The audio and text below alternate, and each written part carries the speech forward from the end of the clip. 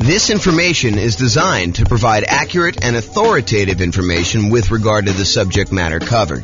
It is offered with the understanding that the presenters are not engaged in rendering legal, accounting, or other professional services. If legal advice or other expert advice is required, the services of a competent professional should be sought. Welcome to the Pembroke Pines Real Estate Investing and Real Estate Financial Planning Podcast.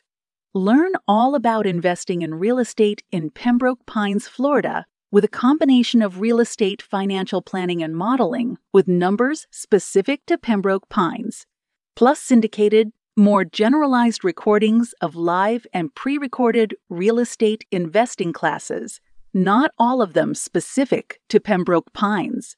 Be sure to stay tuned after the podcast for a message from our sponsors. The following is part 4 of 6 parts of the class, Overcoming Obstacles for Real Estate Investors. Be sure to check out other parts published as separate episodes. All right, let's talk about qualifying for loans. We're going to talk about a couple different things here related to this. So, first part, income to qualify for loans. We're probably really talking more about debt to income ratio. Maybe you're talking about just raw income, but in most cases, in order to qualify for a loan, you're talking about the debt to income ratio. So how much debt you have compared to how much income you have, and the debt would include the property you're buying. So really it's income and debt. Bring in a partner that has the income to qualify for loans. For example, you could do a straight up partnership, or maybe you're doing nomad by proxy where you're having mom and dad have you move into the property, or maybe you're the one that's kind of able to have someone else move into the property. In order to do that, maybe you're using some of their income. Creative financing. So all the different creative financing strategies that don't require you to qualify, things like buying properties subject to, or buying properties on a lease option, or getting owner financing. A lot of these do not, just like by law, like it's not by law, but by like the way that the company does business, like the banks, they're not going to require a debt to income kind of qualification thing. You're dealing with an individual seller and it's all negotiation. Some will, but a lot of them will not. So all the ones that do not require income qualification, like those. You can improve or change your job. So you can do that in order to help qualify for loans. You can use a side hustle in order to increase your income. It's usually going to take a little while for the side hustle to count. Do you remember, Austin, how long it takes for a side hustle to count whether you can qualify for a loan? Is it like a couple of paychecks, or is it a full year? Does it have to show up on your tax return? Yeah, I want to say it has to show up on your tax return, right? Talk to a lender. They'll tell you. House hacking your roommates, even if you're currently renting. So we talked about this earlier, I think in another section, but the idea that you could be renting yourself and get roommates, and that income can help you qualify for when you finally do go buy a property yourself. It's not instant. You can't do this. You can't get roommates for 2 weeks and then use that income. I think it has to show up on your tax return. But if you go and do that, that could actually help qualify you for being able to do your purchase on your next property. Then bring that roommate with you. Change how you're renting existing properties. So if you were getting regular rent on a property, maybe in order to qualify for your next property, you have to convert the ones to short-term rentals, have them done for a year or so. Or maybe you're doing lease options where you're getting slightly higher than market rent, or something like that in order to improve the economics and the income you're receiving on your property.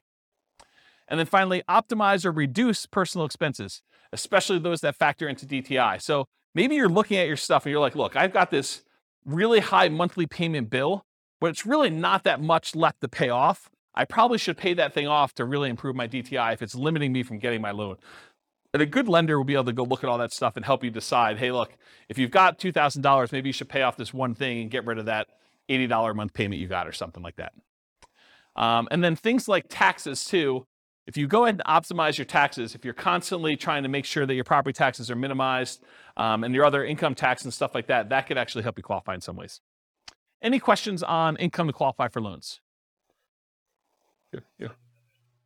Yeah.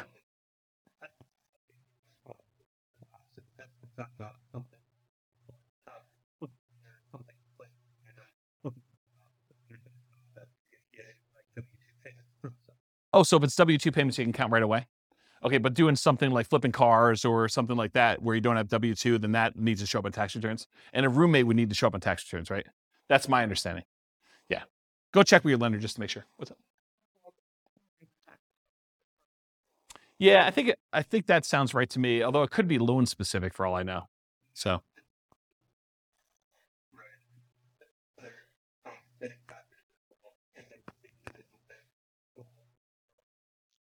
So what was set off, Mike, is there could be bank overlays and there could be, what do you call it, compensating factors?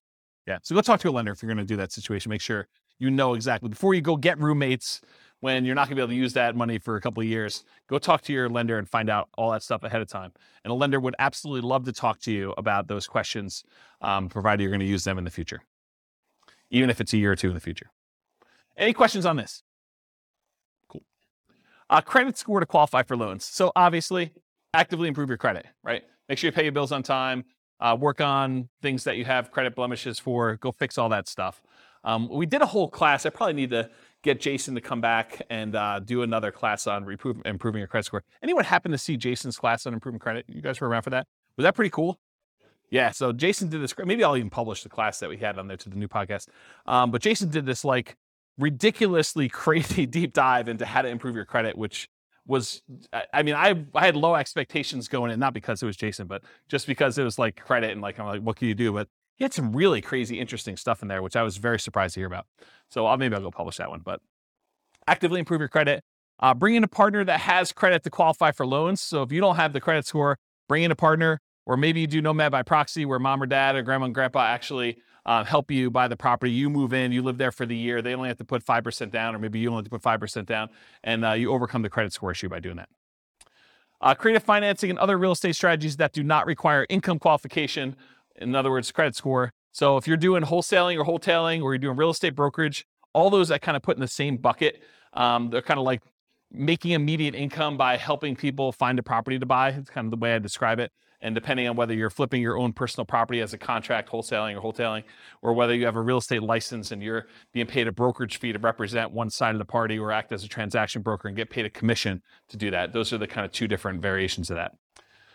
Partnership flips and regular flips. So partnership flip is where you have the seller of the property remain as an owner of the property. They leave their loan in place and you kind of coordinate the repairs, and then you guys sell it together and you agree to split the profit on that in some equitable way, whatever you guys negotiate. And then regular flips is where you acquire the property, you do all the work that needs to be done, you resell the property. Sometimes you could do those with hard money loans where it's not required. If you're doing the partnership flip, there's no loan to get. So it's really the seller keeps the same thing, so you don't need a credit score at all.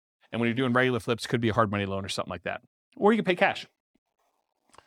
Already mentioned partnerships. We'll talk about that. Lease option family. So you agree to lease a property with the option to buy it. A lot of times those do not require a credit score in order to do those. Owner financing. And by lease option family, I mean lease option, lease purchase, rent to own, all those things in there, that kind of family thing. Any owner financing, seller may or may not require you to have a credit score, may not have a minimum credit score, may not require a credit score at all in order to do the loans for those. Buying properties subject to or on wrap financing. Those may not require a credit score at all. And then doing the option and option auction strategy, where you just get an option to buy the property, and then you do a 5-day bid sale in order to sell the property in 5 days with the option auction. Any questions on credit score? Oh. Yep.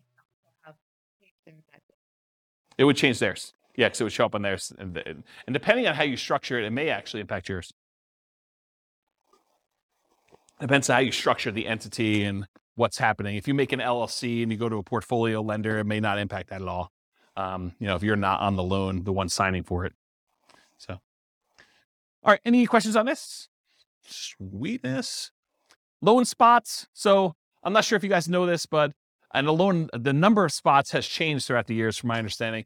But right now, I'm pretty sure you can have 10 loans on your credit report before you can no longer get conventional investor loans. You can still get owner-occupant loans. You can still buy a 5% down property with loan spot 11 or loan spot 12 or loan spot 13 as long as you can qualify.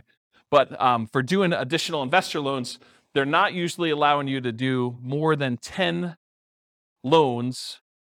They won't allow you to do loan 11 or greater as an investor once you already have 10. So that's the way to describe it.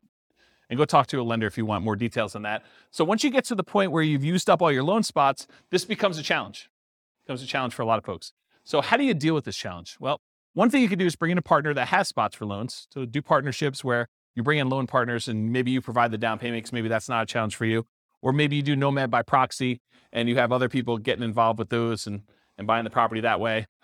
You could get portfolio loans. So this is the solution I think a lot of investors go to. They'll go to a local bank that does portfolio loans, that they're not doing conventional financing. They're keeping the loans on their books, and they will allow you to do loans. Typically, the problem with those is most of the portfolio lenders that I know are not doing 30-year fixed rate financing. They're doing a 30-year term, but a lot of the loans are variable. And it could be, they're fixed for 5 years and then they become variable. But the challenge is that they're not 30-year fixed rate financing loans. The local company that I know that does a lot of portfolio loans, they do have a 15-year fixed rate financing loan. So you can get 15 years with fixed rate, but then the cash flow on a 15-year fixed rate financing loan usually is much worse because your shortened amortization period really impacts your cash flow on that.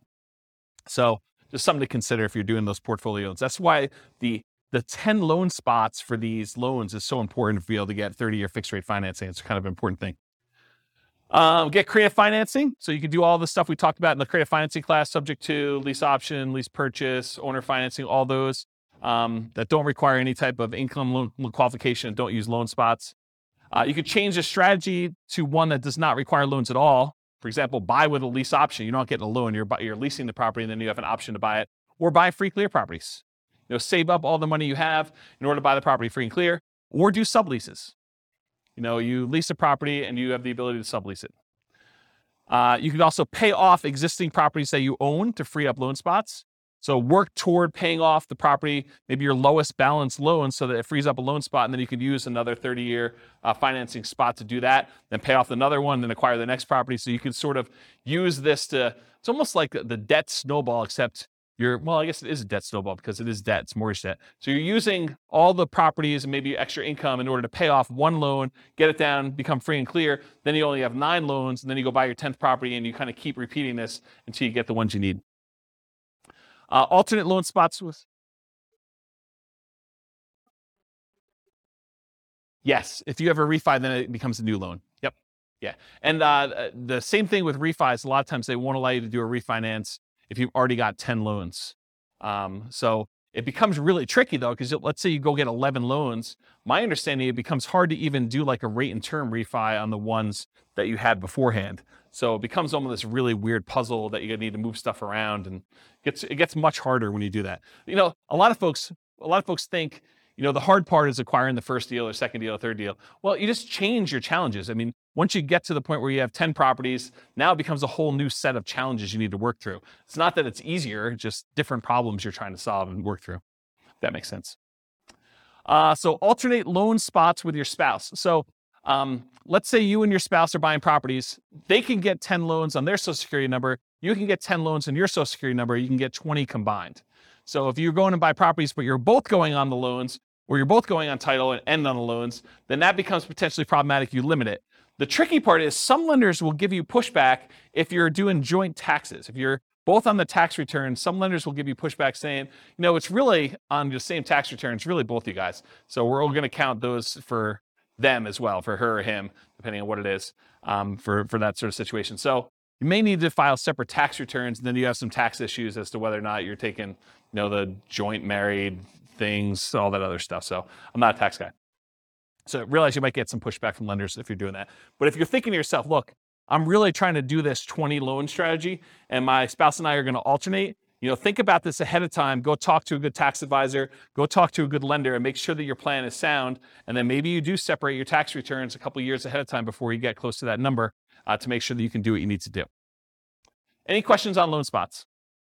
This concludes part 4 of 6 of Overcoming Obstacles for Real Estate Investors. Listen to the next episode, part 5 of 6, on finding what you're missing. With home prices up, mortgage interest rates up, and rents up, but not quite enough to counteract the higher prices and interest rates. Cash flow on rental properties in Pembroke Pines is harder than ever. Book a call with the Real Estate Financial Planner to apply our proprietary 88 strategies to improve cash flow on your rentals. See the show notes for a link to schedule your call and improve your cash flow today. If you're a real estate agent, lender, or professional in Pembroke Pines that wants to help our real estate investor listeners, consider reaching out to learn about collaboration opportunities with this podcast. We'd love to add more value to our listeners by having you assist our investors buy, sell, and finance their real estate investments. See the show notes to schedule a call to discuss collaboration opportunities.